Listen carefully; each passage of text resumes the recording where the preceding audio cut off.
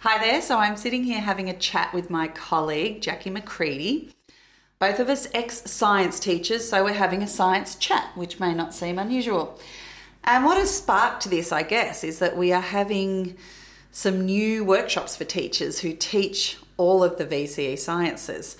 So we're calling them our VCE Science Summer Series. That's a new thing. And we really want to get science teachers together, talking about the structure of their courses and the fantastic pedagogy that can still happen whilst you have these amazingly content-rich classrooms. So all we're doing for a few minutes is sharing a couple of stories from our own experience and from our previous schools just to get the ball rolling. So Jackie is going to start off with telling us a little bit about her daughter's experience. Thanks, Karen. My husband and I have always been in the science industry. My children have been taught by some wonderful science teachers, but in particular my eldest daughter has gone on to go into research and complete a PhD in chemistry. And her teacher at school actually brought out her love of chemistry, I'm sure, because there was a lot of students in that class that actually did quite well in the chemistry field and went on to medicine. And when Lauren ended up going to university, there would have been probably 15 students out of that chemistry that all went to the same university and pursued chemistry.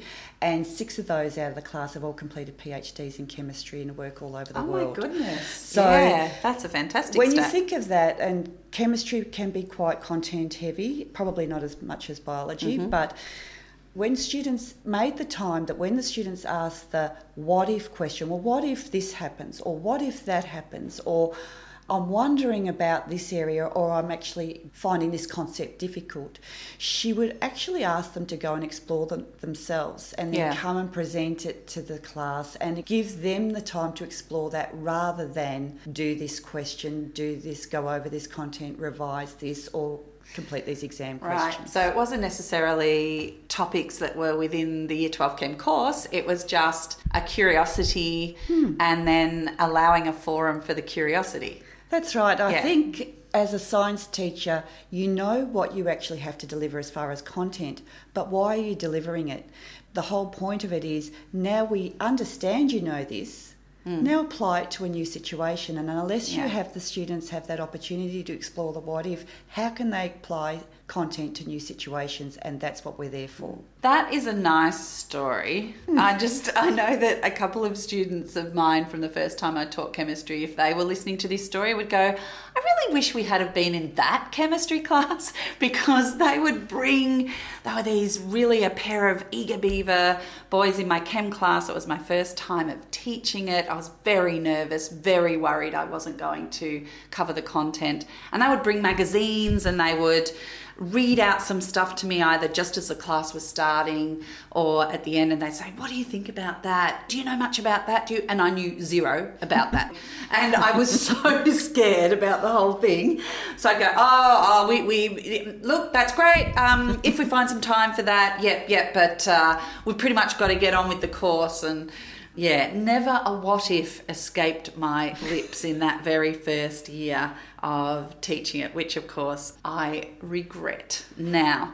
I was really interested, you were chatting about how you had been exploring the lymphatic system with kids in your class. I think it's a really cool story. I think it's really good, particularly with VCE, for teachers to have that opportunity, not only just to teach the Year 12 all the time, to be able to have the opportunity to explore Year 11. And even in Year 12, I'll try and connect with something that I can make real.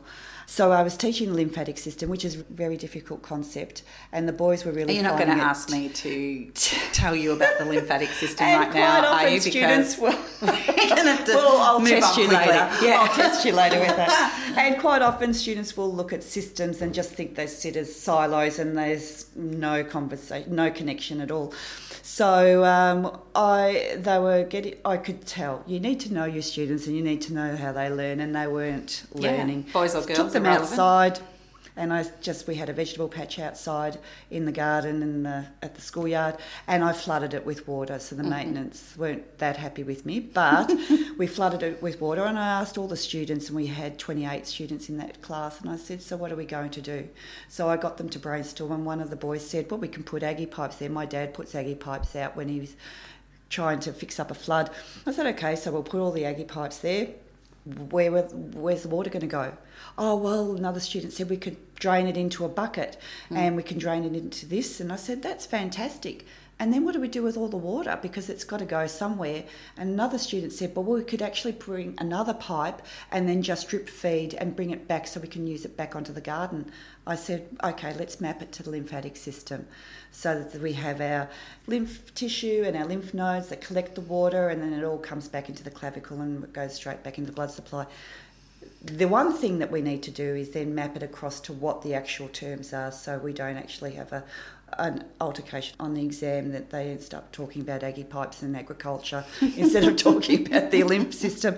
But once you start bringing things back to the real world, they love it, and then they start asking, well, how does it connect with this? Yeah, and it's something that I also had a chat with Caroline Cotton about, who is one of our VCE Science Summer Series presenters, who's a biology specialist, and we were talking about the problem-based learning approach and the deep learning that can occur prior to coming into VCE from that approach, and then also where you can take it while you're in VCE Science. Anyway, thank you for sharing that. Thanks, Karen.